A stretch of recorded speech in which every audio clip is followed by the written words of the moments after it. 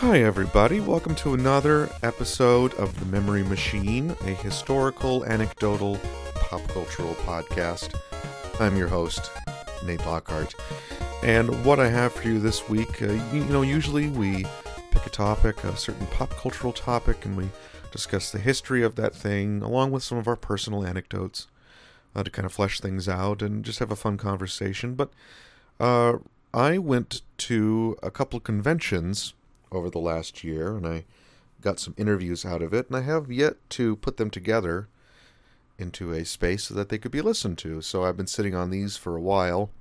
I just got around to editing them and putting them together. So what we have here are two sets of interviews. 4 are from the RetroGameCon in Syracuse, New York, where I interviewed some of the indie game developers there. And the other one that I went to was at I went to the Rock Game Fest at the Rochester Institute of Technology in Henrietta, New York. But I didn't actually bring my recording equipment, so silly me. But I managed to pick up interviews after the fact, so we got a couple of those too. The Retro Game Con is pretty cool. It's a retro video game convention in Syracuse. They have it at the On Center, which is a convention center. It's also where the Syracuse minor league hockey team plays. It's a good time. It's not as big as a Midwest Gaming Classic, but there's still plenty to do there, and shopping in the marketplace, and there's a good video game trial area, or a sort of an interactive museum. And while I was there, they had an Apple IIe set up with a working printer, a working dot matrix printer, and someone was doing art and printing it out on this ancient printer, and it was pretty cool. I took video of it and put it on my Instagram because it was too cool to not document. But anyway, so there are some of the interviews I got there, and the Rock Game Fest is sort of an indie game showcase that happens at RIT during the summer. And there's a lot of cool stuff happening there. I really encourage you guys to go check out your local game spaces. We have one in Buffalo here, and there's also one in Rochester, and those spaces regularly do showcase nights and parties or festivals or whatever to showcase the work that their members are doing. I really encourage you to go check that out. There's always so much cool creativity going on, and people just making things that they're passionate about. So I got a couple interviews from that too. First up, what we have here is from the Retro Game Con in Syracuse, New York. This is my interview with Joe Granato, not Granato. What am I saying? Joe Granato. And this interview was great. He just released software that allows you, to make your very own Nintendo Entertainment System games. It's fascinating. I've had the software for a while. I haven't been able to boot it up yet. I haven't really had the time. But he also includes with it, if you pick it up, a documentary called The New 8-Bit Heroes about how people are sort of making games within the mold of the old 8-bit games and things like that. It's a very, very cool documentary. So here is that right now.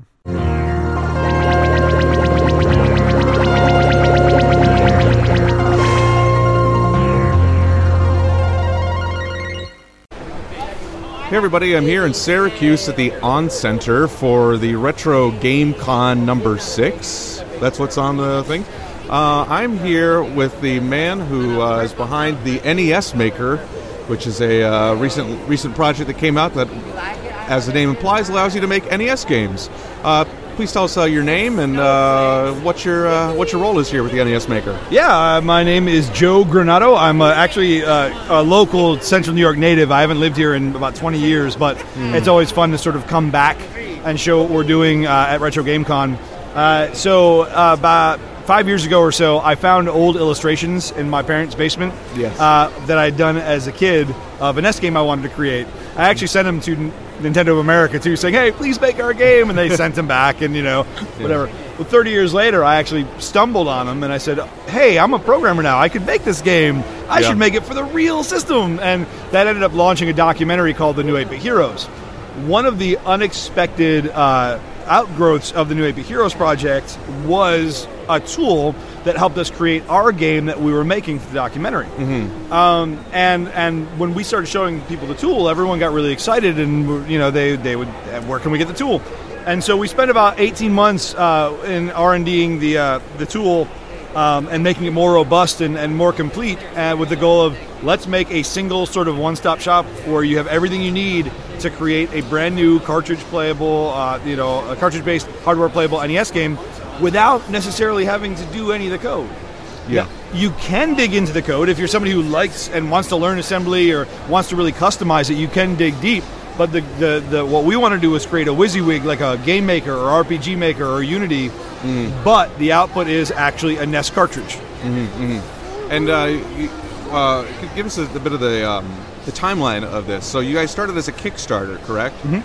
And it was very successful, as I understand. Surprised me. Yeah.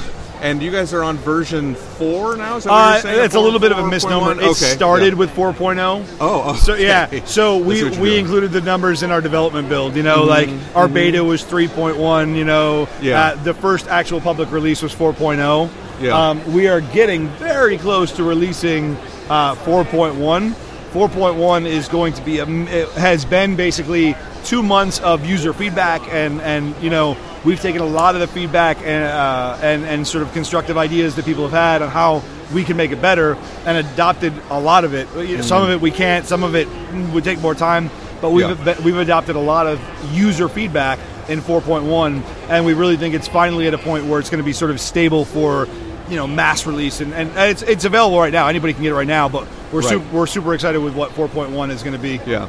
And I was talking to you earlier before I had made the full rounds of the convention, and you had said that there's beginning to build a nice, robust community surrounding this software with a lot of very creative things happening. Can you tell us a little bit about that? Sure, and that's not. I definitely want to make sure to mention the NES dev community, the people who are doing homebrew that aren't part of NESMaker at all. Yeah. The same people that I learned from, that I continue to learn from, that are amazing and doing amazing things. It's a very supportive community. It really is, and so when I talk about the NESMaker community, we all sort of owe what we're doing to that community. Which the best way to make an NES game is to learn assembly and to spend years making an engine. But most people probably are going to opt not to do it at that point, which is who this is great for. So the community has really come on board. I think there's about 3,000 people with NESMaker right now, and already in just like the first month or so that the product's been out, we've been seeing amazing stuff from people who've never made a game before, never done any programming before, and all of a sudden they're making something that looks and plays like Ninja Gaiden. I was showing you the one game a little earlier. Yeah. Still blown away by that. I can't even... By a guy who doesn't have any programming experience. Right. Just jumped in and worked hard, and this is what he came up with. And a lot of people, some people have programming experience but no assembly experience, never touch assembly, and then they're like, oh, now that I see it in your code, I get how it works, and are starting and so the hope is that everybody who's into it transitions and doesn't even need NESMaker for their next engine. That would be great. That's really cool. I support that too. Yeah. The community is great. It's growing. In the spring, we're going to have our first NESMaker competition. We have some really cool guests. We have some really cool guest judges and some really cool prizes for that too. That will be really fun. Absolutely. Yeah. And we're treating it a lot like the old school Nintendo magazine, Nintendo Power magazine. Yes. How do you rate these games using the same metrics they used to? So right. And you were saying too that you said this is starting to be used in some schools or some community learning. There's about 10 schools that are right now building curriculum around NESMaker for the spring classes, which is, I'm a former educator myself. I taught game development in school for about 6 years, and now I work at Ringling College of Art and Design, which is known for its game design program. So it's really cool to see people exposing the next generation of game developers to these old games and what the constraints were and why it's important to be conservative and why these are fun, despite the limitations. Right, yeah. And speaking of limitations, you were saying that this doesn't really... You can't just go out and create like a Konami VRC2 Castlevania 3 like right off the bat here. There are some limitations, but I mean, much imagination can come through limitation. Of course, it's one of my favorite things to study in art. In the documentary in question that we created, the documentary is. I don't, but come back around. Yeah, come back around. We'll talk for sure.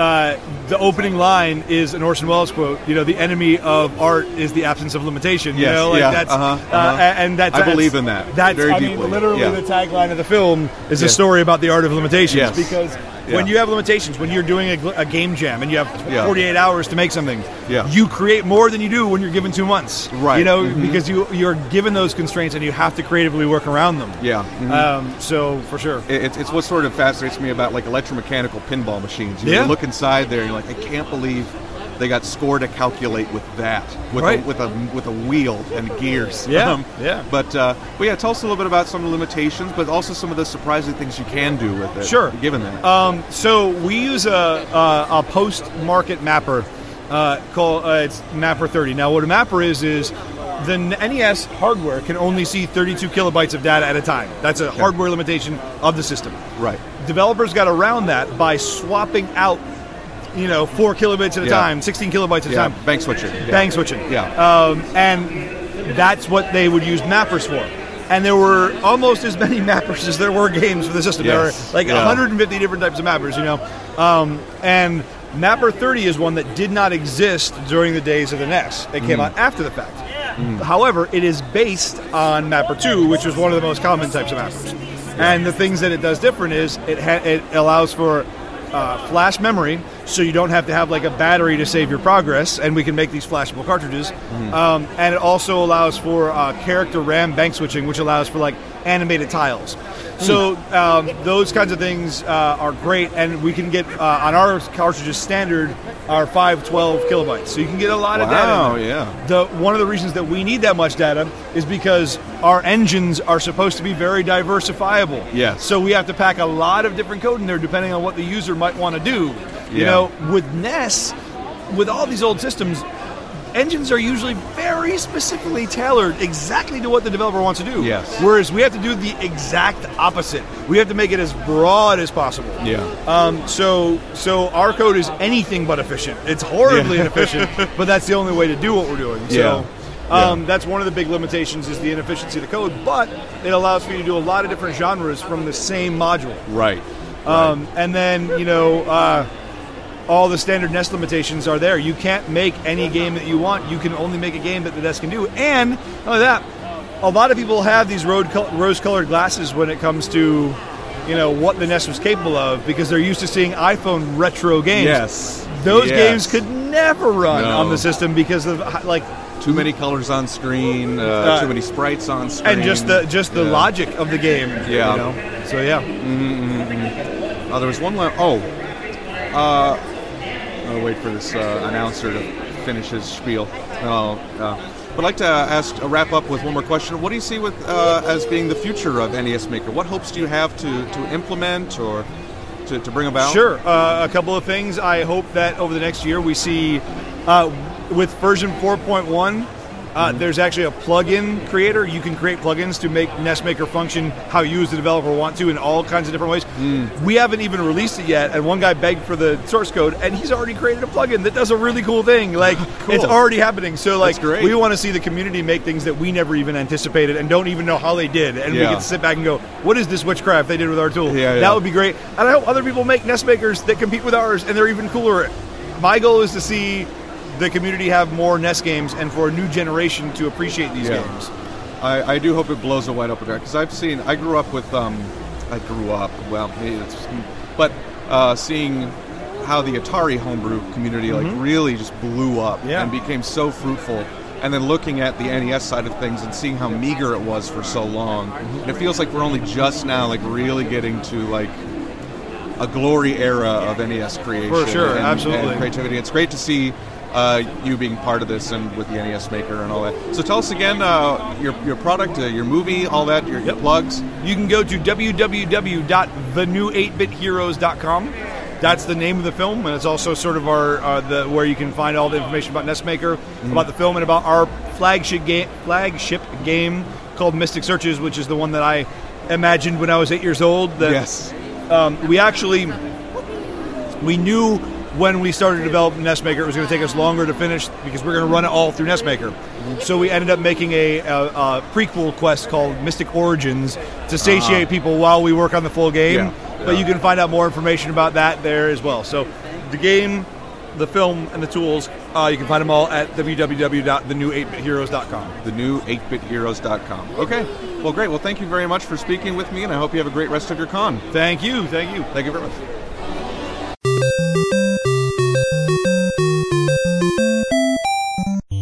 All right. Next up, we have here Antoine Baker of Ninja Gate Studios. This is his company, and talking about his new game. I believe it's the last one through Steam Greenlight. Pretty Kitty Fuzzy.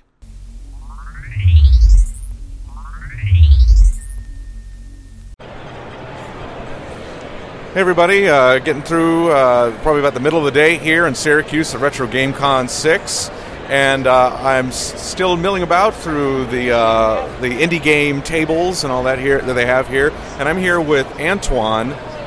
Tell me a little bit about what you do here, about what your game is, and all that fun stuff. Well, first off, my studio is Ninja Gate Studios, so we're developing our first game right now. It's taken me a couple years to actually do it. You know, sometimes life just gets in the way, and then you kind of roll with the punches, but I've still been passionate enough to continue with my project. Mm-hmm. The first game that we are making right now is called Pretty Kitty Fuzzy.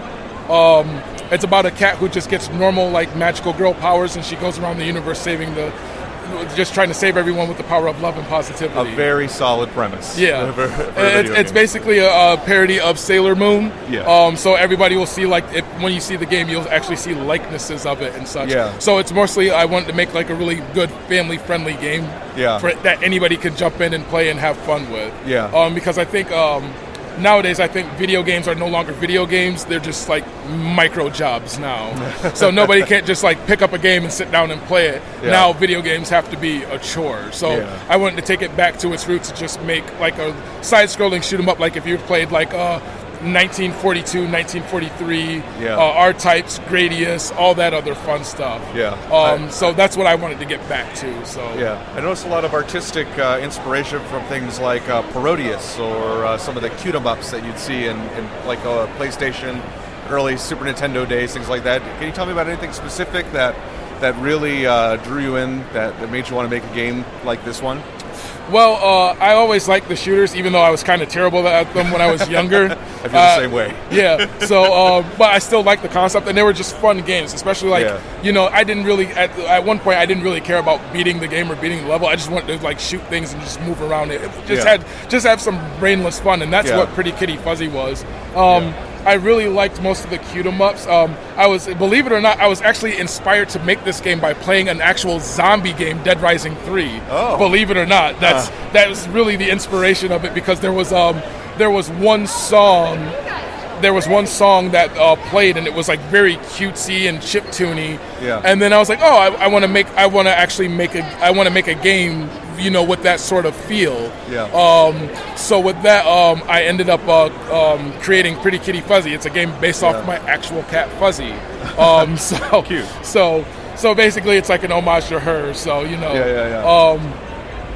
But yeah, that's what kind of really inspired me. Like, I used to play games like Parodius Da. Yeah. I played like silly fighting games like Waku Waku 7. Little stuff like that appeals to me artistically because you could tell, like, they were trying to have fun with the genre rather than make something super serious, because we have a lot of serious stuff anyway. Yeah. So I just wanted to create something that was that people could walk by and just pick up and play, or something that you'd see at Build-A-Bear or something. Yeah, you know. So and that was mostly the inspiration of it all, just to create something fun and like have a little following behind it too. Now, you said you're getting ready to get this out for the PC. I assume would be under Steam that you're hoping to get that into? Yep. It'll be right under Steam. We were the last game to get Steam greenlit. So. Oh, okay. Oh, wow. Yeah. So So before they did away with that, we were the last game to get greenlit, and it was really exciting. Because I was like, I hit the big time. Yeah. Now I got to make a game. Yeah, right. And you said earlier, I was talking with you before I turned on the recorder, you were saying you wanted to put this out on other platforms, that Switch in particular. Yes, the Nintendo Switch in particular, because I think it gives us a different audience, and it gives us a different experience than your traditional. Just you sit down and just mash and play. Yeah. I think the amiibo support was really good, and I think it would help Fuzzy branch out into other different properties. Mm-hmm. So I always wanted to see Fuzzy in a fighting game. So I've been looking at other developers and seeing if I could put her in something like Brawl Out or Rivals of Either or something, because that would be something that you could kind of see Fuzzy in, and then be oh, that makes perfect sense. On top of that, the amiibo support, because of the collectability of it, I think the amiibo support will also enhance the game more than the Xbox or the PS4 could actually do. That was something that surprised me when you mentioned that. I didn't know that the amiibo stuff was so open to developers that you could mess around with that kind of a thing. That's really exciting. Right, and a lot of people don't realize that, but there's a lot of amiibo hack little docking stations and stuff that are out there. Yeah. So Shovel Knight, I think they're the first and only indie right now that has their own amiibo. Right. So we're trying to push to get our little amiibo out there as well too. With that though, I thought of a different game mechanic for the amiibo, which is Super Fuzzy in Nintendo Land, which Fuzzy finds a Nintendo and she gets sucked into the universe of Nintendo. So she ends up meeting 5 major iconic Nintendo villains, and then she's like, why are they so mean to their protagonists? And so she goes on the mission that she wants to hug each of the antagonists in hopes of they'll be nicer to the protagonists of their games.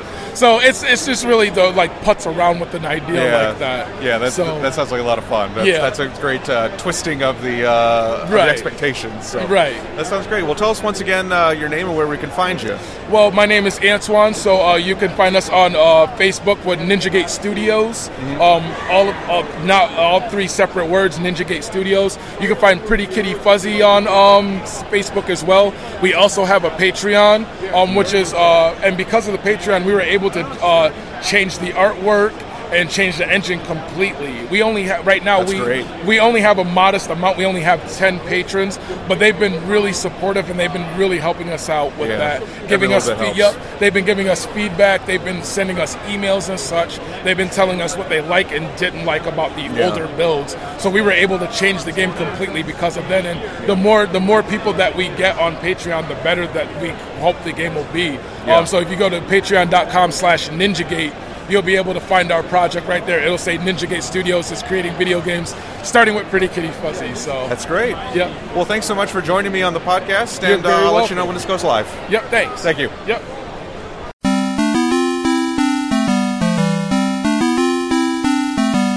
All right, thanks to Antoine Baker for that. Yeah, I would encourage you to check out Pretty Kitty Fuzzy. It's ridiculously cute and adorable, especially if you like the shoot 'em up genre. And you like cute 'em ups, like your Parodiuses or whatever. It's pretty rad. Next up, we have Russ Kumro from Collectorvision.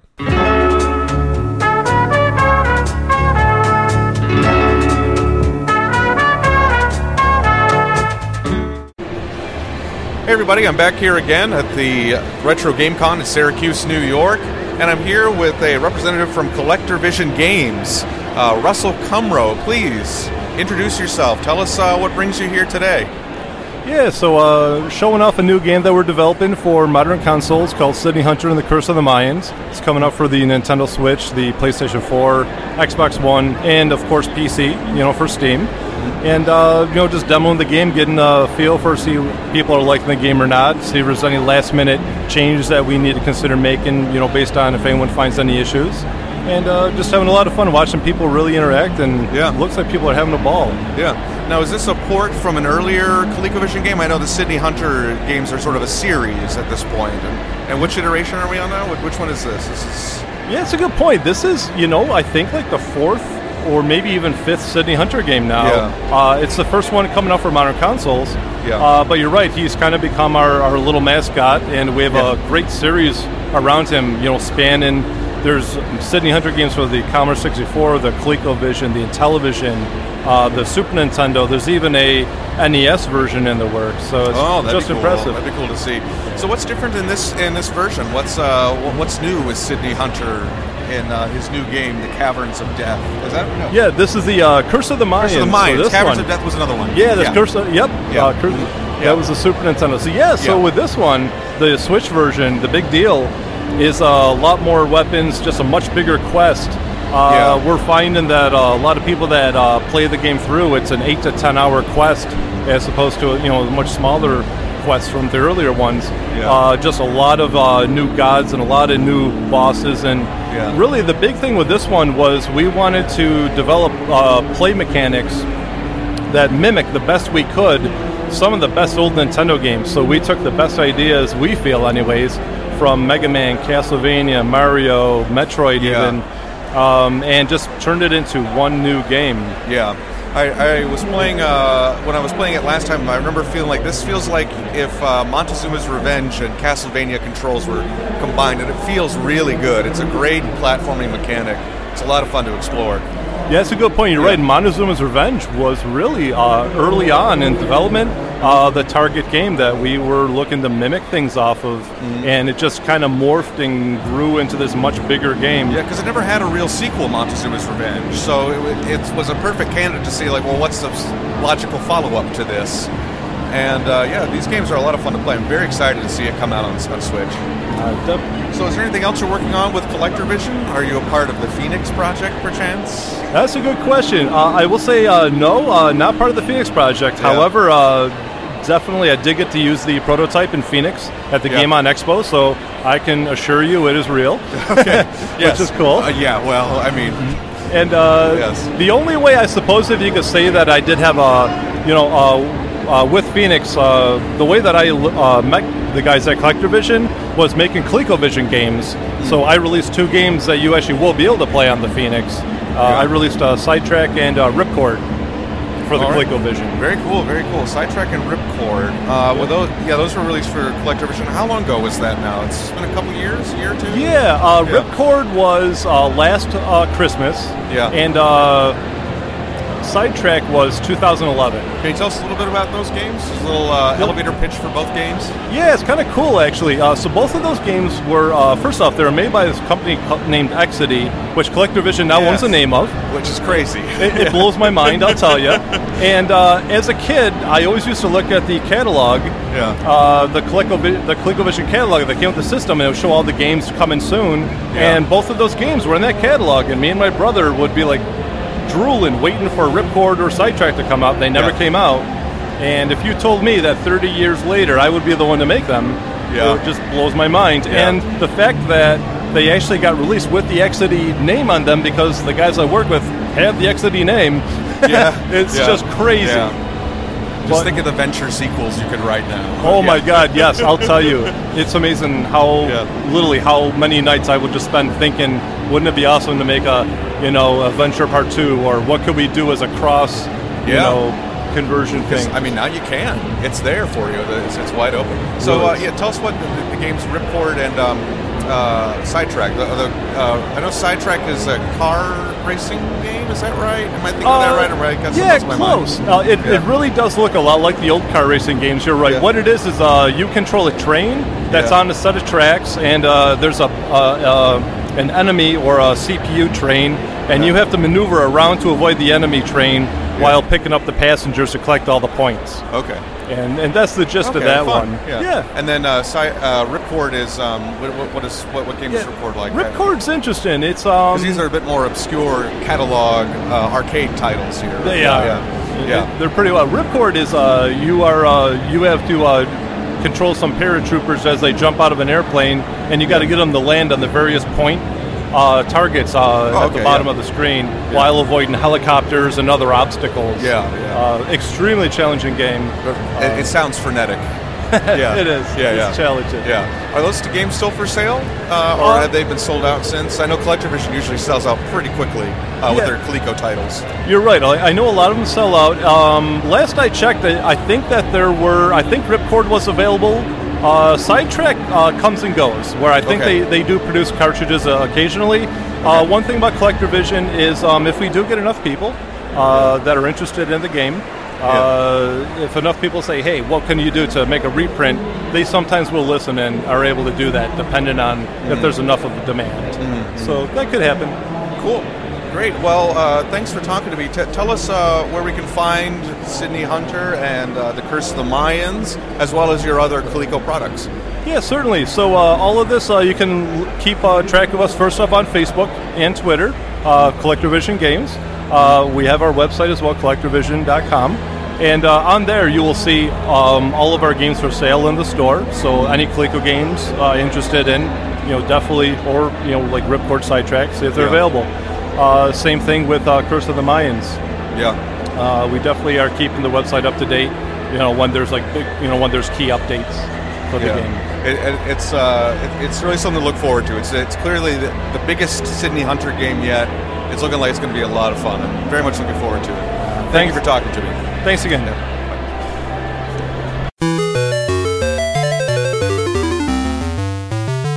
So yeah, people do make new games for ColecoVision, and he's one of them.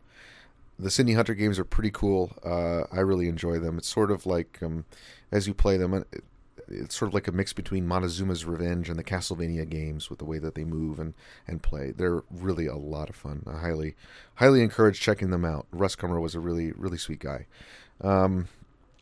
Next, we have a double interview here. Oh, by the way, before we get into that, you probably notice I've been reintroducing myself and where I am in every clip. Sorry about that. I'm not going to edit it out. Anyway, so yes, the next one is a double interview with Rob Mostyn and Anthony Swinnich. Rob created a game recently called A Small Robot Story. This is a fun little platforming game, and he's also head of the Rock Game Dev in Rochester, New York. Anthony Swinnich is a former Buffalo Game Space board member. He also helped he's one of the co-creators of Shutshimi, Seriously Swole, which is a really fun shoot-'em-up game based around the 10-second memory of a goldfish. And he's currently doing music under the name of HangOnGetReady, a lot of cool chiptune stuff. That stuff is cool. Good, check that out. So anyway, here we are with Rob Mostyn and Anthony Swinnich.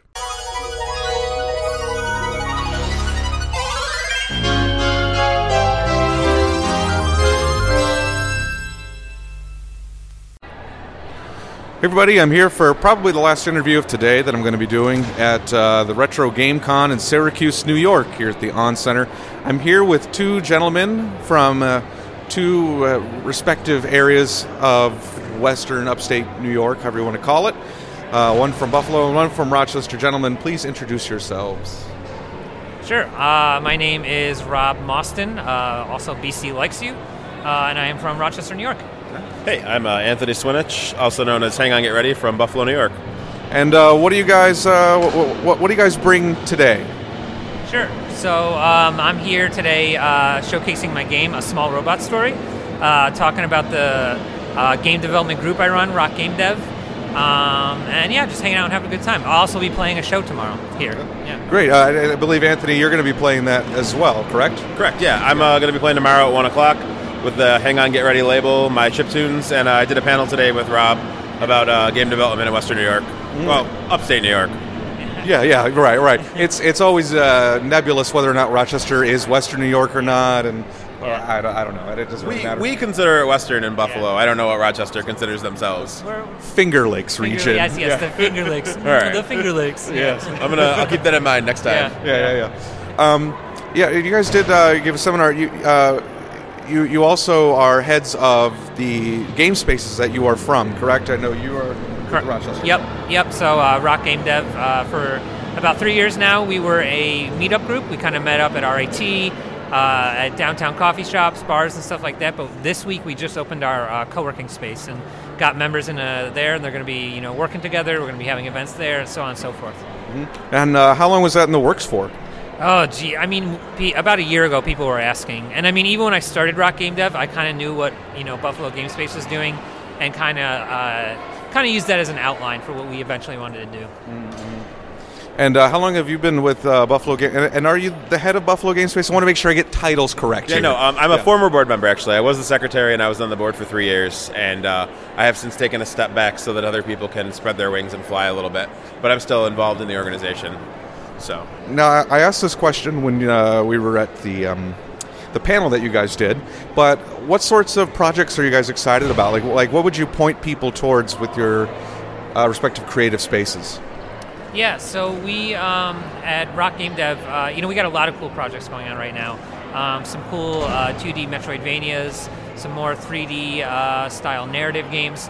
But I think right now a lot of the focus is on the space. The new events we got going on there. People are just kind of throwing ideas out. One idea we had come out was an audio recording room that also doubled as a streaming room, which is something I'm really stoked about right now. But Rochester in general, we just got a lot of cool little things going on, little games being made. Yeah. Rob, with your game, Small Robot Story, make sure I get the title correct. Where do you feel like you take inspiration on? Because for me, when I play it feels like this is just a very, an attempt to make the most solid, straightforward platformer that there has ever been. I spent a good month when I was prototyping, just getting the controls to feel exactly how I wanted it. And I was basing it on what felt right to me. But I knew it's a platformer, I can fudge other things, I can cut other corners, but the controls had to be solid, had to be good. But I mean, in general, the theme or the inspiration is, very Mega Man, very narrative heavy. I kind of wanted to do a little bit of a coming of age story about a robot, where as far as the theme and the narrative and stuff. But your classic 8-bit platformer inspirations. I really enjoyed it. It's on Steam now, correct? Yes, it is. It's been on Steam since December, so almost a year now. And Anthony, you released a game very recently through working with Buffalo Game Space, Shutshimi. Now, I know it's been out for a little while, but can you tell us a little bit about that and maybe what you might be working on? Well, let's talk about Shutshimi first. Sure. So Shutshimi is a side-scrolling shoot-'em-up based around the concept of a goldfish's 10-second memory. So everything in the game lasts 10 seconds. You get power-ups that last only 10 seconds. Every round is 10 seconds. 10 seconds in the shop to pick the next power-up in these extremely long, convoluted text bubbles that kind of don't give away but do give away what the power-up will be. And it's just a crazy, fast-paced, weird WarioWare-esque party game. Yeah, I got to play it a lot when it was still in development at the Buffalo Comic-Con, before the Nickel City Comic-Con was a thing. Sure. And just had playtesting it there. I can still have my little button from it. That's awesome. Yeah. And what sort of future projects are you working on? We've been slowly working our way through another old-school style Game Boy graphics game called Bruisin' Cruisers. It's a top-down car combat game where you're at a restaurant and a guy steals your sandwich, and you hop in the car and you race off to get the sandwich back from him, and then from there, much mayhem ensues. Yes. And Rob, do you have any future Small Robot Story is done. Yep. As of how long ago was it finished? So December I published it, and then I did some bug fixing after that. But okay. So it's been on. What do you have on the horizon? What are some things that you're hoping to get? So I'm working on a new project. I'm kind of working on it almost in reverse order of how I did Robot Story. Okay. I'm writing a lot of the music first and doing a lot of the world building. I'm also switching to a new engine, so I'm slowly learning that engine. Okay. So right now, I have nothing to show for it except music, which is not your typical path for a game. But slowly getting there. But I'm hoping within. So writing a game to the soundtrack. Yeah, that's something I've always wanted to do. I wanted to do this before. This is an idea before Robot Story that I was fascinating. About, that's an interesting track to take. We'll see how it works. Yeah, for sure. Are you performing any of the songs from the? I am performing a new song tomorrow. Yes. Please tell us real quick about your music projects. Yes. So BC Likes You is what I use as my solo project. I've been doing chiptune for a long time. I'm kind of gearing more towards this synth full band sound now. I am playing solo tomorrow, but I'm working on forming a band with a drummer and a female vocalist. to perform this music that will be in this game. Yeah, Game. I love that idea. I love it. I'm very excited to hear about that. Yeah. And you also have Anthony. So HangOnGetReady is my chiptune name, and I've just been making music on Family Tracker for 5-ish years now, and finally got enough songs together to play live, and just going out and seeing people like BC play, and BC, Danimal Cannon, Nick Maynard, Little Paw is the name, I believe. All those guys were just very inspiring over the years, and I wanted to do it, so I did. Great. It seems to be working out for you. All right. Well, thank you guys so much for talking to me, having a conversation. Where can we find your works, and where can we find these communities of which you give to? Sure. So I'm BC Likes You on pretty much all social media, on Itch where my games are, Bandcamp where my music is, and then Rock Game Dev. Again, Twitter, Facebook, .com. That's where we have everything going on. That's where you can find our events and everything we're doing. Great. And Anthony? Yeah. So for me personally, I'm pretty much HangOnGetReady at all social media stuff. HangOnGetReady.bandcamp for the music, and Neon Deity Games is for the Shutshimi stuff, and BuffaloGamespace.com is the website for BGS. All right. Well, thank you, gentlemen, so much for joining me on the podcast. Awesome. Thank you. No problem.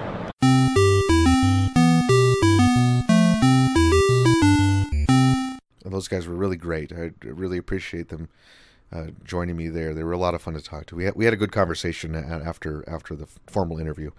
So next are the two interviews that I got made as connections from the Rock Game Fest. And the first one here is his name is Kent Reese, and his game that he was showcasing was Duck in the Land of the Flightless Birds. It's a really fun, very straightforward platforming game with some exploration elements and just very cute and colorful, and just all the things that I love. So yeah, let's get into that.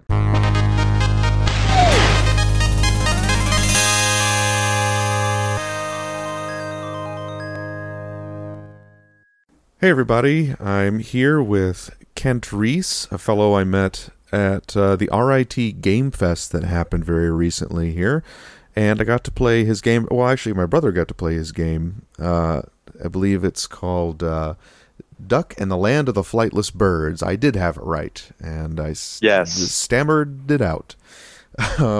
We got to play a little bit, and my brother and I both had a lot of fun with it. It reminded us of games of yesteryear that we enjoyed very much without seeming old, if you know what I mean. So can you tell us a little bit about your game? Give us a little brief overview. So Duck is very much a game rooted in platforming history. Mm-hmm. I would describe Duck as a game that takes my favorite elements of what it means to be a platformer and pushes it into a way that you've never really seen before. So you have your elements of a Metroidvania with your weapons upgrade system and a sort of dynamic environment that's all interconnected. Mm-hmm. But you also have, like looking at the game from like a single screenshot, you'd assume it's more like a Mario, a linear sort of platformer. Mm-hmm. So there's this sort of obstacle-based platforming. And then there's also a bit of Mega Man-like combat where you have weak spots on enemies and things like that. So it's taken all these elements and it's putting them into a game that I think does it in a unique and interesting way. Oh, for sure. And I think people really like resonate with that when they play it. And that's the most satisfying thing about it. Mm-hmm. There were things that my brother and I noticed instantly. First one being that the way that the duck kind of jumps, he has sort of a Yoshi-ish hover that he does, which was fun and familiar. Another thing I noticed immediately was the choice to have the game in a 4:3 ratio instead of a 16:9. That's very deliberate.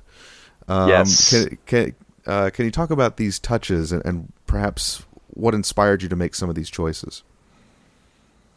So as far as the 4:3 aspect ratio, I've always been a fan of games where it feels like the perspective fits the action. Mm-hmm. So a 16:9 game is much more fitting for something like a more modern FPS game or something more cinematically driven. Mm-hmm. Whereas my game is more like it's trying to emulate, or at least trying to capture some of that classic feel. Mm-hmm. And in order to properly do that, you need something like a 4:3 aspect ratio, because it just doesn't feel right in 16:9, because you get a view of, like, it feels like you're supposed to be watching something, but you're actively more like playing it rather. Mm-hmm. And it's just a disconnect when you have sort of 16:9 versus 4:3. So that's why I chose a 4:3 aspect ratio. And I think it makes the game better. Yeah, I think it keeps the action more focused and immediate, right? In a certain way. Where I think if you have a platformer like that is so stretched out like that, you're thinking about where you're not instead of where you are. I don't know if that makes sense, but that was my takeaway. Right. There's another little interesting touch. I don't know if you had a particular inspiration for this, or if you just kind of thought it looked cool, but the health bar is a little xylophone. Yes. Yeah. Yes. Is that from anything in particular, or you just thought, hey, this is cool, let's do that? So I wasn't actually one who decided that. Oh, okay. So way back, when I was first working on this game in high school, a friend of mine who was working on it with me, Max Miller, he's the composer of the game. Mm-hmm. Well, he kind of stepped up for a bit and did the art too. And when he did the health bar, he turned it into a xylophone because he's a musician, and he thought it would be fitting. Yeah. Well, that turned into a motif we have with all the major characters in the game. They all have an instrument that sort of like represents them. Yeah. And the xylophone is sort of like a goofy, like weird instrument, and we have sort of a goofy, weird protagonist. So we thought it fit well with the main character's personality, as far as, like, I mean, even in the demo you can see a bit of it, like the way he, like, his eyes like bulge out whenever he gets hurt, or like he's very expressive, very cartoony. Yeah. And almost. we were talking a little bit, and I was surprised to you're a student currently at RIT. Yes. Second year. Yes. And we were talking about the games that you felt influenced by, and I was a little shocked to hear you bring up titles like Jazz Jackrabbit, for instance. Yeah. Can you talk about some of those games, the games that you played in your youth that perhaps may have informed your design choices? And all right. So as far as like DOS games, that really helped. Jazz Jackrabbit really stands out as like a game that got me thinking about like even making games, because it was really the first game that I like knew the story behind it, because it's one of if you're not familiar, it's one of Cliffy B's first games. He did it when he made those games when he was in high school. And it was I did not know that. Yeah. They made them in high school. Wow. Yeah. And he was like super good at what he did. And I was kind of inspired by that when I first went into it. And then another big DOS game that it was Commander Keen. Really, I enjoyed that as a kid. We had a like Windows 2000 computer or something that had a DOS sort of system as well. Yeah. So we and I don't know where it came from, but we had a copy of Commander Keen, and we just booted it up, and we played that all the time when I was really young. Yeah. I believe that was a shareware title early on. I remember when my dad finally buckled to pressure and bought a Windows 3.1 machine. It came it came with because before that we only had a DOS machine. It was a Tandy 1000, and it didn't have a hard drive.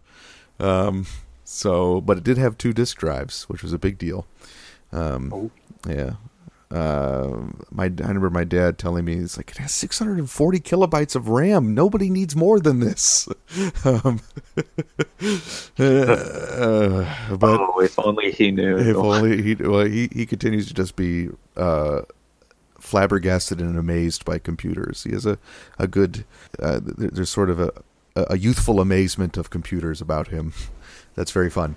But I remember when he finally got a Windows 3.1 machine, it came with a few shareware disks, including Commander Keen and Wolfenstein 3D, which he would not let us play because he said it was too violent. Too violent. Yeah, too violent. But yeah, no, those if you had a PC back in the 90s, I mean, those games were ubiquitous. Yeah. I noticed another little touch. I don't know if you consider this a spoiler, but there's a little secret that you built. Go ahead. Is that just for the demo, or is that just in general? It's going to be in the game, but it's not going to be where it was in the demo. So it's not like got it.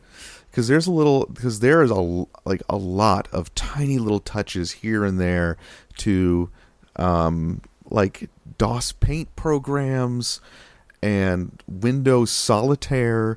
Basically, what happens? Why don't you go ahead and explain it if you want to? I don't want to take the words out of your mouth here. All right. So he's referring to a section of the game where it was the secret ending of the demo. And to get to the secret ending, you basically had to find a glitch, like a quote-unquote glitchy area of the game. It's basically where you see a bunch of pixels like freaking out in a corner of a room. And then if you touch it, you get to the secret ending. But the thing that actually happens, the thing that's interesting about it, is that in this secret ending, all the sprites like multiply the way that Windows Solitaire does. Mm-hmm. So like it's like a Hall of Mirrors effect. That's what it's traditionally called. And it actually started out as a real glitch. Like so what happens is that whenever the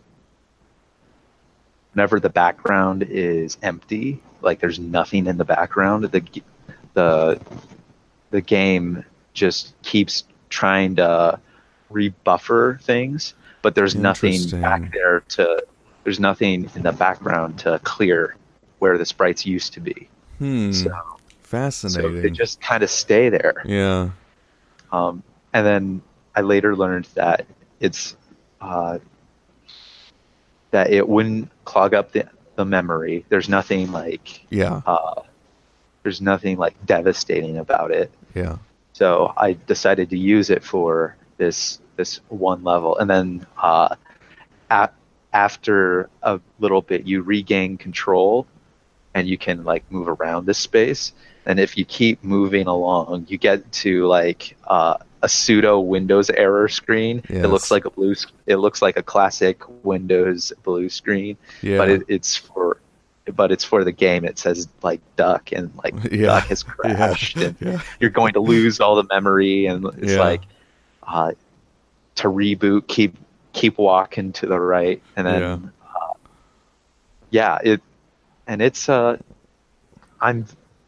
I'm very happy that I got that into the game. It's pretty cool. I chuckled to myself quite a bit when my brother was playing and stumbled into that.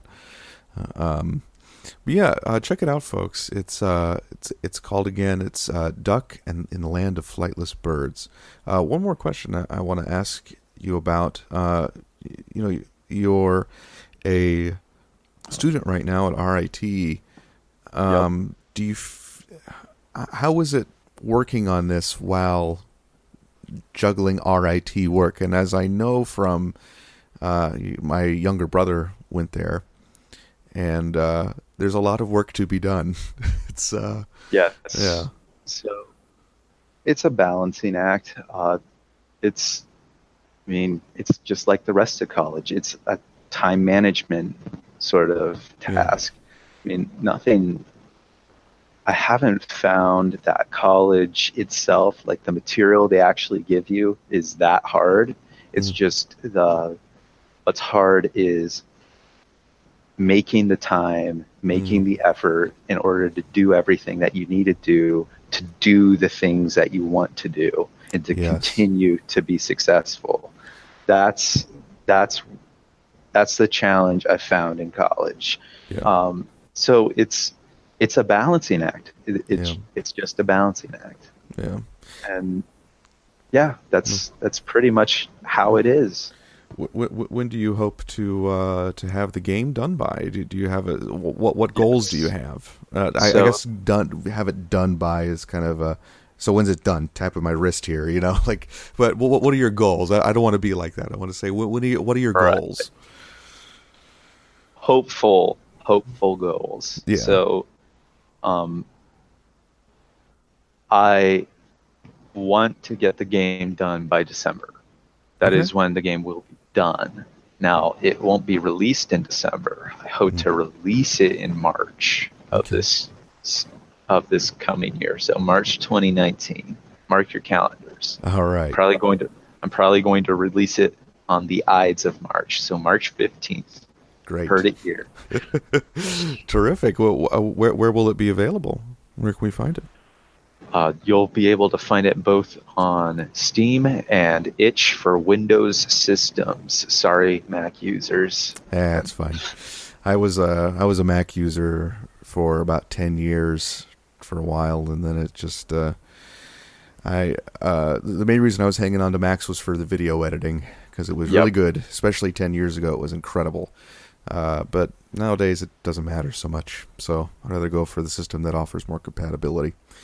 But yeah, where can we find you now? Where can we find? Do you have a development blog? Do you have a Twitter? Please tell us where we can. All right, I'll plug my Twitter and I'll plug the game. So you can find me on Twitter at When Bells Toll.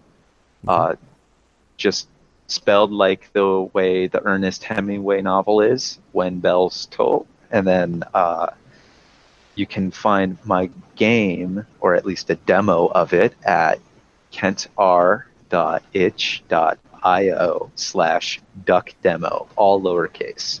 So those are basically the two places. I really don't tweet about much else other than game stuff. So if you just want to hear about game stuff, welcome to my Twitter. There you go. Terrific.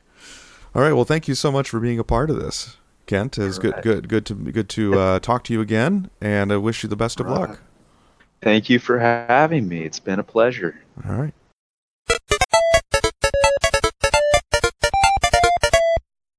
All right, and to round out this podcast is the final interview for this episode is Peter Lazarski. Peter Lazarski created Halloween Forever, which is a fun, a very fun platforming game. It's only 5 levels, but they're robust, and there's a lot of replayability there because there's little secrets here and there, and you can collect new characters to play as you continue to play through the game. It's a lot of fun. And he's also working on a new game called Abyxsis, which currently doesn't have a release date. This is something he's been working on in his spare time. But it is a gorgeous-looking game. I've got to playtest it a little bit. It's going to be terrific.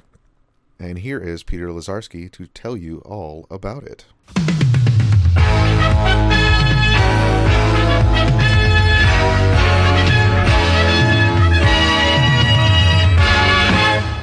Hey everybody, I'm here with Peter Lazarski of Imaginary Monsters Gaming, or Imaginary Monsters, and I believe you're also a part of Working Man, is that correct? Working Man and Bread Machine, and sort Bread of like Machine. our Mhm. in-house Yes. like indie side of things. Yes. Yep. Working Man and Bread Machine, and I believe you worked with my brother at Working Man a little bit. Yeah.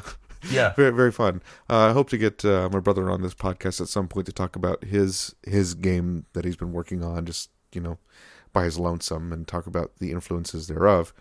But we're here to talk about you and the game that you're currently working on, which is Abyxsis. Can you tell us a little bit about that? Yeah, so Abyxsis is a kind of a retro look and feel classic Metroidvania. That's sort of where we're aiming to go.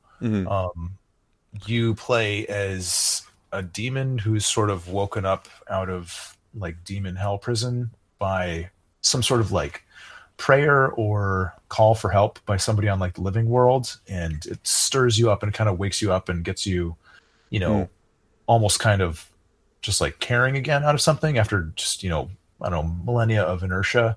And your character, who's we've just been calling Demon Joe, gets this kind of like Gius quest where he's like, I need to get out of hell and get back to like the land of the living to like save this person. And you come across a lot of friction along the way, and it's sort of like you're almost disrupting a social order in a sense of demons are supposed to stay in hell, or like the damned stay imprisoned for eternity and whatever.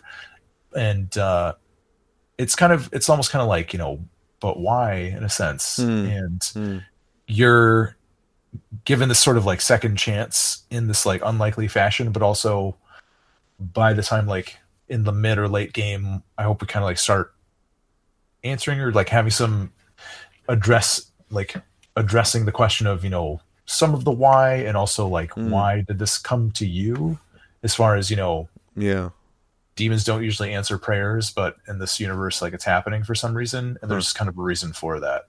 Now, did this come about because were these questions that popped into your head while playing games like Demon's Crest? Well, I mean, Demon's Crest is like Gargoyle's Quest. Demon's Crest, right? Because that's what comes to mind immediately when you see a screenshot of what you're working on. It's a big visual and sort of like thematic inspiration for what I want to do with the game and what we've been working on with the game. And but I think one thing that like a sort of like a weird route for why I want to kind of do this is I don't know, it's like I have this like, there's just sort of when I kind of work with stories or work with content like this, I kind of want to approach like abstract fears that sort of like dwell within me that are like really hard to kind of shake and this and that. And one of the like the big fears or horrors that I have is just like the kind of like the abstract concept of like sort of like child exploitation or like child abduction and like that sort of thing. And just, wondering what can really happen in that sort of situation, or like what kind of help is available when somebody sort of like vanishes from, like their bubble of like safety and care and like family and such. And Abyxsis is sort of, that's sort of like, it's almost like a big spoiler, but isn't really a big spoiler, but it sort of is. That's like who you're trying to help, is like this person who is, at risk and vulnerable and has like no other recourse, but just like, kind of like calling out to like the emptiness, because like they're, completely cut off from anything. And I want to kind of keep, who it is or who they are exactly kind of vague, because I don't think it necessarily needs to be about, sort of like a gendered exploitation or this or that. Like it could happen to anyone. It could happen to adults even and such. But, getting into this kind of situation where like, what happens to somebody when they have no recourse, but, just kind of like hanging hope onto like hope for hope's sake, I guess.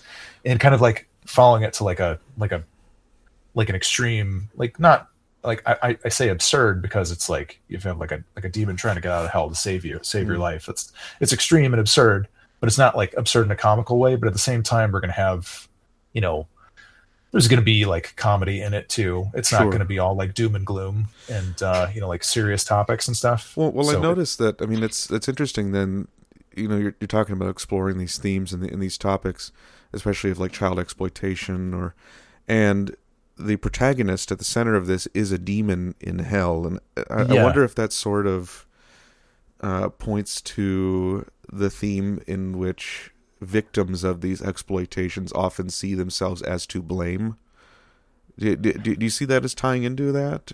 Yeah, potentially. Theme? I haven't even like thought about like that track too, but and part of it is like what, I don't know, as far as like what if and hell is sort of like an abstract concept in sort of like Abyxsis too. I'm probably like, I refer to it as that just because it's relatable in a conversation like this, but I may never actually use that word in like the context of the game. But like you take the sort of, place of, it's like, where do you put the bad things that are like so bad that you can't, leave them amidst other things that aren't bad, essentially. And, some of them are, and a lot of this kind of comes from kind of, like a Western religious interpretation of, like, well, demons hell and and torment and stuff. Yeah. But also there's, and so as far as like, you have, like some are maybe are like bad old angels that just got too rotten, or some are, like evil spirits of people that have died. And, but I don't want to really necessarily be limited to just sort of this like Judeo-Christian thing, because, there's a lot of really amazing imagery and like themes that come out of sort of like Eastern tradition, as far as like hell as like a component of reincarnation gets into like some really like kind of like, and I've talked to people about this before too, where there's some really exciting ways that, you have like a hell that like sort of like a damned soul will go to, but it's temporary because like you're in this sort of like reincarnation cycle, but they measure time in such a like a boggling way that it's almost like more mentally terrifying than just saying like infinity or eternity, where I remember just like looking at stuff on Wikipedia sometime where depending on, what thing you do that's wicked in life and what kind of punishment you're getting, you like remain in some circle of, Buddhist hell or whatever that is just like a lake of ice and everybody's like teeth are chattering, and meanwhile you're getting like stabbed with cold forks or something by ogres or whatever. But like you stay there for the amount of time that, you have like a barrel of rice or barley, and every like 1,000 years you take out 1 grain of rice, and by the time the barrel would be empty, then you're done. Like congratulations, you made it. And to me, that's like more frightening in a sense, because like there's a literal measure of that, and it's not forever, but also for like my puny living mortal brain, it's like there's an actual number that could go with it, but it's like so incomprehensible that it's like worse in a way. Yeah, right. And like, that's just kind of, there's a sense that in the Judeo-Christian form of hell, you can resign yourself to your fate.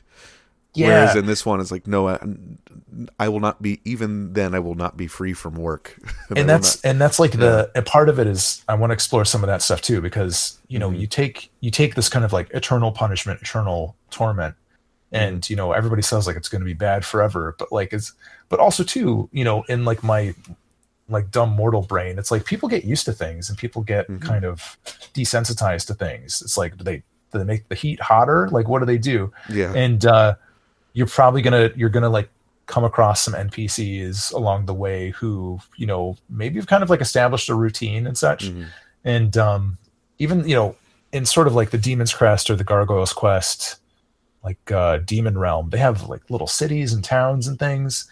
And you think, is this just kind of like a inversion of mortal living world in some way? Or, are people able to kind of in this world of kind of like horrible, like no resort, last resort sort of thing over time, and you've given them almost like infinite time to sort of dwell in this space and do things. And it's like there's probably some sort of like hierarchy, some sort of organization, some sort of structure, even like a social structure where like some of these spirits or entities like are afforded more comfort than others. Some are bound to like exploit others, and there's bound to be like some kind of ranks to it. And a lot of that kind of goes into sort of like maybe kind of like the the Dante's hell, but also kind of what like happens in a lot of like Dungeons and Dragons, like infernal hierarchy and stuff. And it's a really fun sort of like mixed bag salad of stuff to kind of pull in from influences. But I think it's just kind of like there's so much stuff to play with in that space. And you mentioned these themes, and these are these are dark, very thoughtful themes. And I think I was watching a couple clips on YouTube that you had uploaded showing the game's progression, and I was struck by how atmospheric it appears on the outside, while also being a little bit colorful as well. Yeah. Usually when games try to go for a more atmospheric feel, they tend to be monochromatic, but this is not the case here. You got, I mean, your main guy is a nice bright blue, and purple wings, and I really enjoy that. I really like that choice. Can you explain like why? What were your what your thoughts were? What your aesthetic was going into that? Yeah, I guess I don't do grim dark very well, and it's not really kind of the goal that I have. A lot of stuff that I've done has always been sort of approachable, but spooky, and like designs are a little bit endearing, and also working with other people. My friend Catherine DeFeo has been helping out a lot with the project too, and she has like a very similar kind of like very appealing designs, but also really kind of exciting animation, and interesting stuff where it's like cute and charming, but also like a little bit creepy. And that space, it kind of, and it also too with the color and like some of the vibrancy there, it's sort of like a way to sort of I wouldn't say Abyxsis Chapter 1. Here's like a preamble prologue of all this heavy stuff. Yes. Like you'll kind of get to it as you go, and honestly too, some of it might even be like sort of skippable, but the visual look and the visual tone, and also like having some atmosphere, but also having it be a little bit light and vibrant and bright in places, it's going to give you maybe like a mental rest, and also too, you won't always be kind of saturated with like sad, dark. I don't want to like beat people over the head with it, but if anything, sort of like you're saying, have it be sort of like almost have it be kind of like not even necessarily like a puzzle, but something that people will kind of assemble over a couple hours of playtime and think like, oh shoot, this is where this is going, oh my gosh, and maybe have kind of warmed into an idea instead of it's like easier to settle into like a bath that gets like warmer instead of it being like piping hot maybe. Right. But, yeah. And I guess as far as just a lot of the stuff that I do with color, and Halloween Forever has a lot of this too, was I noticed that. Yeah, just mostly for like my background is like originally in graphic design, and dealing with a lot of trying to color and vibrancy, and sort of just trying to make something that stands out on a screen. There's a little bit of where do I place sort of my key colors, how do I kind of try and create like a figure ground for something like a character or something like an enemy or a bullet to sort of stand out in the right way so that it's not an obstacle to playing the game. And that's some of the stuff we're still refining right now too, but there's like a multi-prong approach for that. What were some of your you mentioned earlier Metroidvania. Was this something that you've had a lot of experience in? What was your inspiration for the gameplay for Abyxsis? Mostly just liking classic Metroidvania stuff, like Super Metroid, and especially Symphony of the Night, and that is more than a grander scope than what I'll even try to have us accomplish with Abyxsis. But Halloween Forever was a simple kind of 5-world game, and it started out originally as a 3-world game and kind of expanded as it went.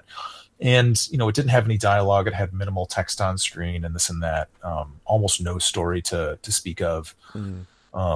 But Abyxsis being our second go of putting a game together, I wanted to kind of say, well, what can we take as far as engine wise and add more to it?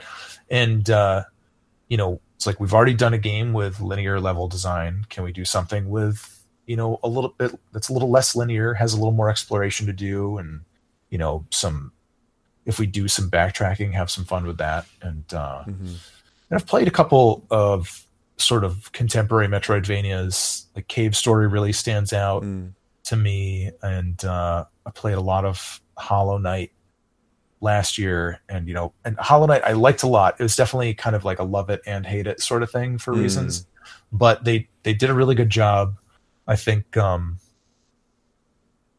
where what they did, and you can't just say like a melee Metroidvania is like a hard path to take, because Symphony of the Night is a melee Metroidvania, but it just has I think a lot more like latitude for balance and a lot more knobs and dials you can tweak as far as stuff you can do to kind of like meter your there's like boss fights that you can kind of essentially gimmick your way through because you have like the right equipable item.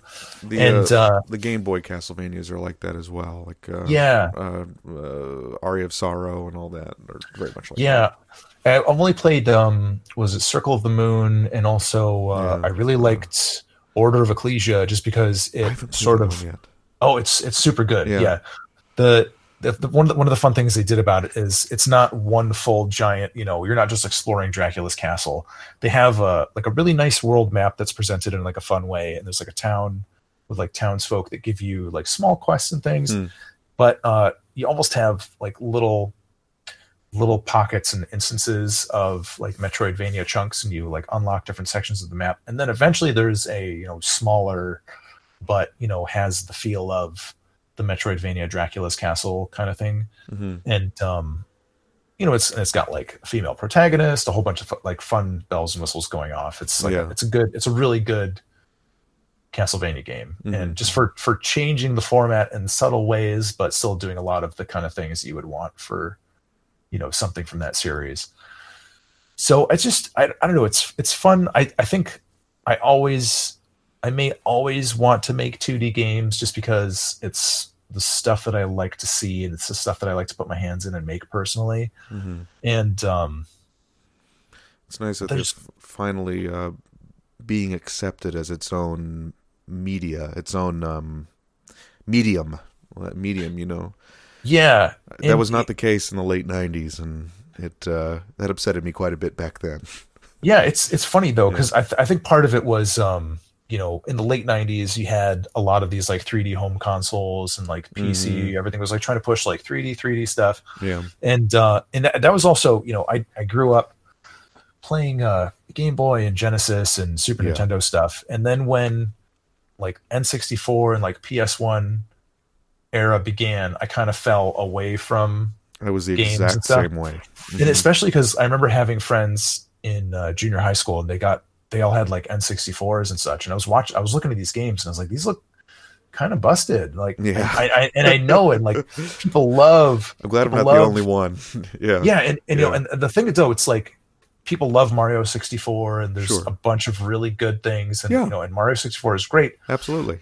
But to go from for me to be stepping off of later era Super Nintendo like level of polish and quality, and then a lot of these teams were just almost literally doing their first 3D game ever, and you're like, oh, it's not a graceful transition at all. And and I just it got better, of course, and also like the hardware got better, but it's interesting too, watching sort of what's happening in kind of like the indie space, or sort of like the self-publishing, small publishing space, as far as 2D was very great and grand for a long time, and people have done tons of pixel art games, or like HD 2D games and things, and now people are starting to do more with 3D, but also trying to do it in a production friendly way, like a budget friendly way, because I don't know, it's just like the 3D pipeline is great, and like if you know it well, and that's awesome, but it still has a level of investment to me that makes it unappealing to want to work with on something that I would be investing in like personal time into creating. But I think that's also why you've seen a lot of sort of 3D indie games that have the very like flat vector, like no texture look, and different things. People are doing different things to sort of take their skill set, but still try and spin it into something that, they can accomplish being a small team or having, just 2 years or whatever. And, it's interesting to see like what that does. And, that like small kind of, we don't have a lot of resources to do this, but we're going to kind of try and innovate our way through this to create, a visual quality that we can stand on. Like that's like an exciting space to be in. I think people do some of their best work there. I noticed, for instance, my brother working on his game that he's been doing. Project Lighthouse is what he's currently calling it.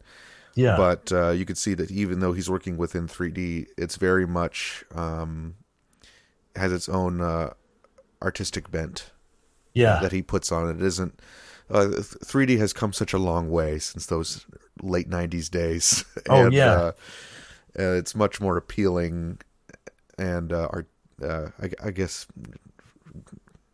generally artistic than it was in those early days. Yeah, and I think people have better tools at their disposal too. Oh, 100%. To kind of even just like get started with that, have it look like a thing is. There's a lot more to be able to do with that. And there's a lot more that can go wrong in a 3D space than in a 2D space, generally speaking, when you have a whole extra vector to screw up in. Yeah. I mean, it's like you're just kind of multiplying, the possibility of like what do you do and like how do you communicate it? But the thing is, you're just increasing probability by adding more variables. It's basically all it is. Definitely. But yeah, could you tell us a little bit about your previously released game, Halloween Forever? Yeah. Which is a game that I downloaded on Steam shortly. Because I met you, and I believe Catherine was there with you at the Rock Game Fest this past summer. Yeah. And I intended to bring my recording equipment to record interviews there, but I forgot, so I didn't. And I'm catching up now. But I got Halloween Forever after that, and I have had a blast with it. Yeah. You say 5 levels, and that seems short, but there's a lot of replayability in it. You get different characters. There's different little paths you can find and take. There's those little runes and all that kind of stuff, and it's really a fun game. But can you tell us a little bit about the story of that game? Yeah, so Halloween Forever started in 2014, that summer. And it was that spring that my daughter was born. And I'd been wanting to try and do something with games independently. And I already this is coming from me working for, Working Man and doing game stuff for my day job and learning a lot of that process, just from working there. It's a great spot to be. But trying to think of, what can I do or what can I produce or what would I be able to make and, put some of my stuff out there because, I just wanted to, take some of my spare time and make my own something. And, I tried to figure out, the coding side of things off and on for a couple of years and just nothing ever stuck. And then, having like a newborn kid around and like thinking about the stuff that I was like, this was kind of, like a dream of mine. Like, what am I going to do with this? And thinking, well, I don't know. It's not going to get any easier to do this later, I would imagine. So if I'm going to, start figuring some of this out, I kind of got to do it now and, or at least try now. And then if it doesn't work out, just stop worrying about it because, like I don't want to just like kind of open-endedly pine for something and never be able to realize it. Yeah. So I kind of give myself like, let's put up or shut up time. And luckily I think I found GameMaker at that point, and I found, some really good training and documentation that was on YouTube. I give a lot of credit to this guy, Sean Spalding, who does some really great, edible bite-sized chunks of training of, he and a lot of people will do different things like this. Pixelated Pope is another one that I found later on, he had some really good resources. And a lot of these people are still very active in the community also, and, creating new content and sort of, putting more information out there where, they might have like a series on like creating a platformer game. Like, here's how you do collisions for this. Here's how you do ladders. Here's how you do, this kind of thing. And you can kind of, sit down with like the one piece of it, just listen to the person talk and just kind of like copy it verbatim and say like, it works or it doesn't work. What did I do wrong? And you kind of troubleshoot your little sort of like paragraph of code and figure out where to go from there. And, the earliest versions of Halloween Forever are literally built from bits and pieces like that. And then doing some of that, and and it wasn't like constant, consistent development. I would do it sort of on nights and weekends when I had time, and had like a little bit of stolen time here and there to work on it. After a little while, I had kind of a couple worlds done, and I think it was only Pumpkin Man at that point or something. And just I did an initial release of a 3-world version of the game on itch.io, I think 2016. Maybe it's I think it was 2016. And I might be fudging some dates. And then from there, I was sort of thinking, it would be really nice to add more to this game. And I think that one cost $3. I thought it'd be nice to, add more to this. Like, let's flesh it out, make it kind of a more full, a little bit more respectable game. And, maybe then I could like change the price to $5 and people get more content out of it. And also we added the additional characters. Yeah. Like a whole mess of, mini bosses. The 3 worlds that we had at the beginning got larger, and they each got like an extra boss added to them. And every subsequent world had 2 bosses from that point on also. And I think we did that until, we must have done it until like 2017, like October 2017, I think. And that's when we did like the Steam release. And, and also I'd been doing some stuff on Twitch from the beginning of that year until then. So that was sort of like, like hang out and let's add some more stuff to Halloween Forever and do some stuff there. And, and that's been nice. It's been like a really good, just sort of like intro to the world and sort of a nice step into the next game and everything. And also, was it last year I started working with this guy Wolfgang from this company Poppyworks, and what he does specifically is he ports GameMaker games to consoles. Oh, cool. And we started having a conversation about stuff, and it's very easy to work with, very, just great support all around. And he's been busy at work.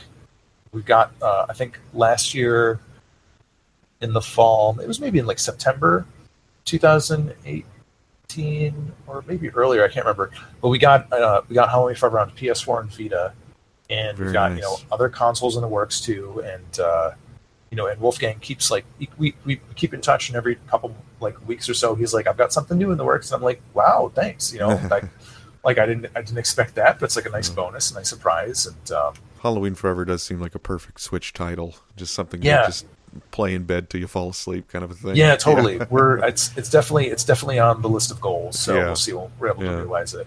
But and also that relationship has been great for me personally, because I've always been the kind of person who I want to work on the content and I want to talk to people about the content, and that's why Twitch is great too, because I can sort of do both while that's happening, and like and it leads to nice things like getting to do this podcast too, but also I will do some sort of like organic marketing, social media stuff when I have time or I remember to, but I don't, have time to sort of, like squeeze everything into all the cracks and like try to get like the most out of, something. It's like I'd rather just kind of like go on to the next thing if I could, because the other thing is done, it exists. So having someone help in that regard is really worthwhile, like to me personally, because, yes, I want the game to be available on multiple platforms, but I'm not. But also Abyxsis, it's like if I do that, it means I'm not working on the new thing, because I only have so much time to do this stuff. It's like I'm still kind of on like a very part time when I can schedule for for the new stuff. So kind of like yes, please, let's work on something together. find a solution for this. Yeah. Were you surprised by the success of Halloween Forever? I've seen it because when I looked it up on YouTube, I saw that the Game Grumps had did it, and I'm not very familiar with them, but I know that they're a big deal. And to see them, play your game on a stream was like, wow, yeah, that's the big time, baby. No, totally, yeah. And there's the thing is, it's still and success is kind of like a relative thing. Sure, sure. Nobody's like retiring off of Halloween Forever. It's done. It's the done. Gig economy. Oh yeah, totally. Yeah. But and I'm not complaining either. It's done. It's done. I've been very happy with what it's been able to do, and that's been it's been a treat. But also, the people that find it, I'm just delighted that they like it for the most part. Especially like Game Grumps had a good time. Jim Sterling did 2 features on it. Like he did one originally. When we had it originally on itch.io, because he was doing he used to do this series, I don't know if he still does, called itch.io Tasty, where he would put just sort of any search term into itch.io and look at what came up as far as like the top 10 listed titles, and he was kind of mostly going through and like looking for train wrecks and stuff, but he did a Halloween one, and then he's like, look at this little like diamond in the rough, and I was like, oh, that's so nice, and people were and I'm such a dum dum about this stuff. Like I had never seen his stuff before then, and people were like, Jim Sterling reviewed your video. Oh my God, you got so lucky. And I'm like, who? Why? What happened? And they're like, you didn't hate it. And I'm like, cool. That's nice. And I think Wolfgang sent him some PS4 review codes, and he actually did like a really substantial like return to Halloween Forever, and he was like, I think I remember this game. It's like I'm just like trying to, it was like scratching the tip of his brain. He's like, I know I remember seeing this before. I can't remember exactly when. And then like some of his viewers were like, itch.io Tasty Halloween Forever or Halloween edition. But he even like he did like a full like chunk of minutes on it, and then him and a friend of his like went out into a park and like filmed this bit where there are all these like pumpkins showing up, and they're like running around terrified and everything. And I was just like looking at this and thinking, like, this guy really likes this game enough to like do a feature on it like this. Yeah.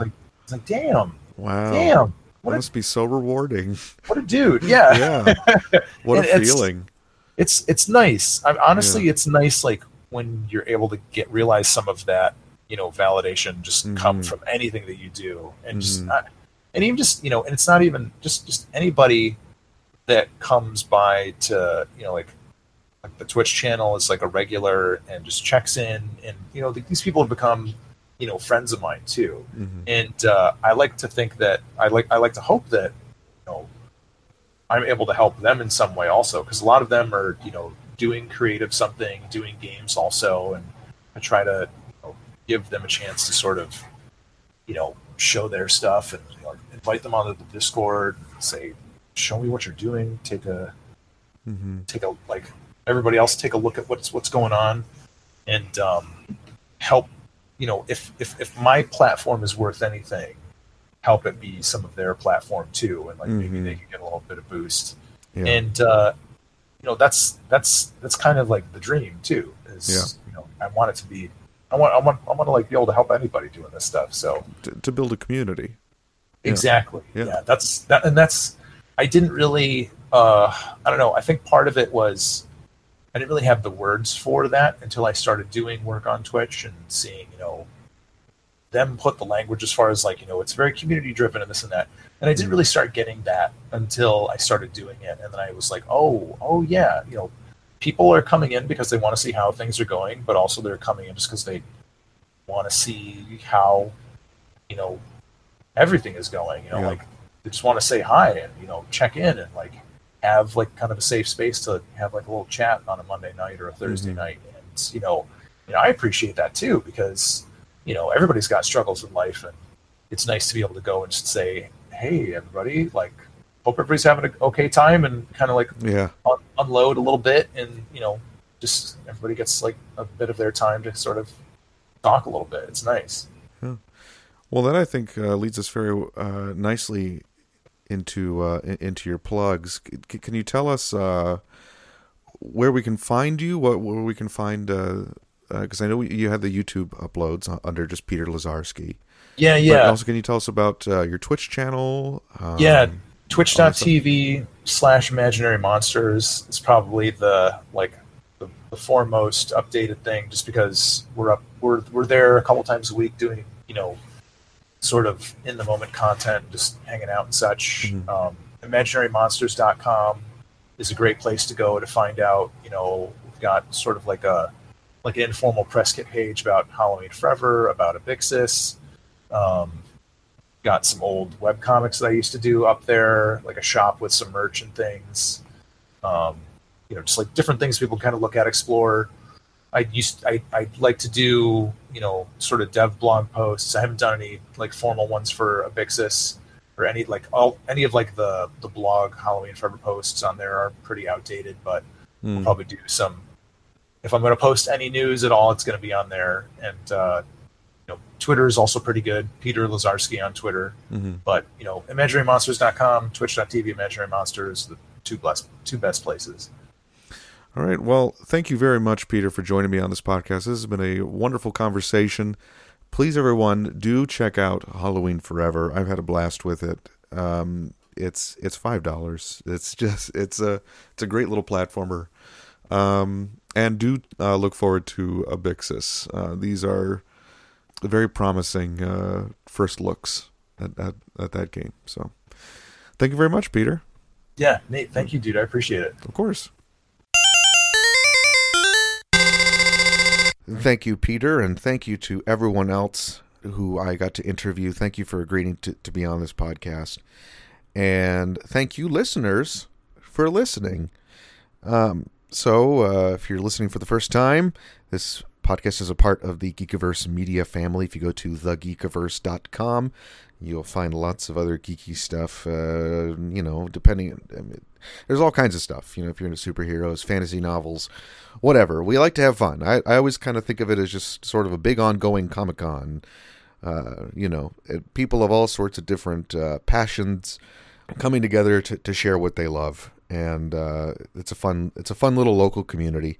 Right now we got some stuff talking about ranking the Parks and Rec Valentine's Day episodes. Ooh, that's very timely.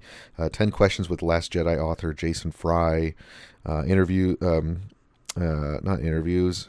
Reviews for Assassin's Creed 3 Remastered, and an article celebrating the birthday of John Williams, and all sorts of fun stuff. So do check that out. Also, we got lots of other great podcasts. If you go to SoundCloud.com under It's a Thing Media, or you go to the Geekiverse page on iTunes, you'll find lots of podcasts, not just The Memory Machine, but also Girls Who Geek, and Geeks Got Game, and there's spoiler casts for reviews of movies, all sorts of fun stuff. And there is the YouTube channel, youtube.com/thegeekiverse, where we do some video stuff there. That's fun. And the Geekiverse, patreon.com/thegeekiverse if you want to help us keep the lights on. We're a little local thing. This might surprise you, but it doesn't make a lot of money. So, but we love doing it. So if you believe in our passions, please consider throwing a couple shekels our way, perhaps monthly even. Anyways, thanks a bunch for listening, and I will talk to you again in a couple weeks. Love you, bye.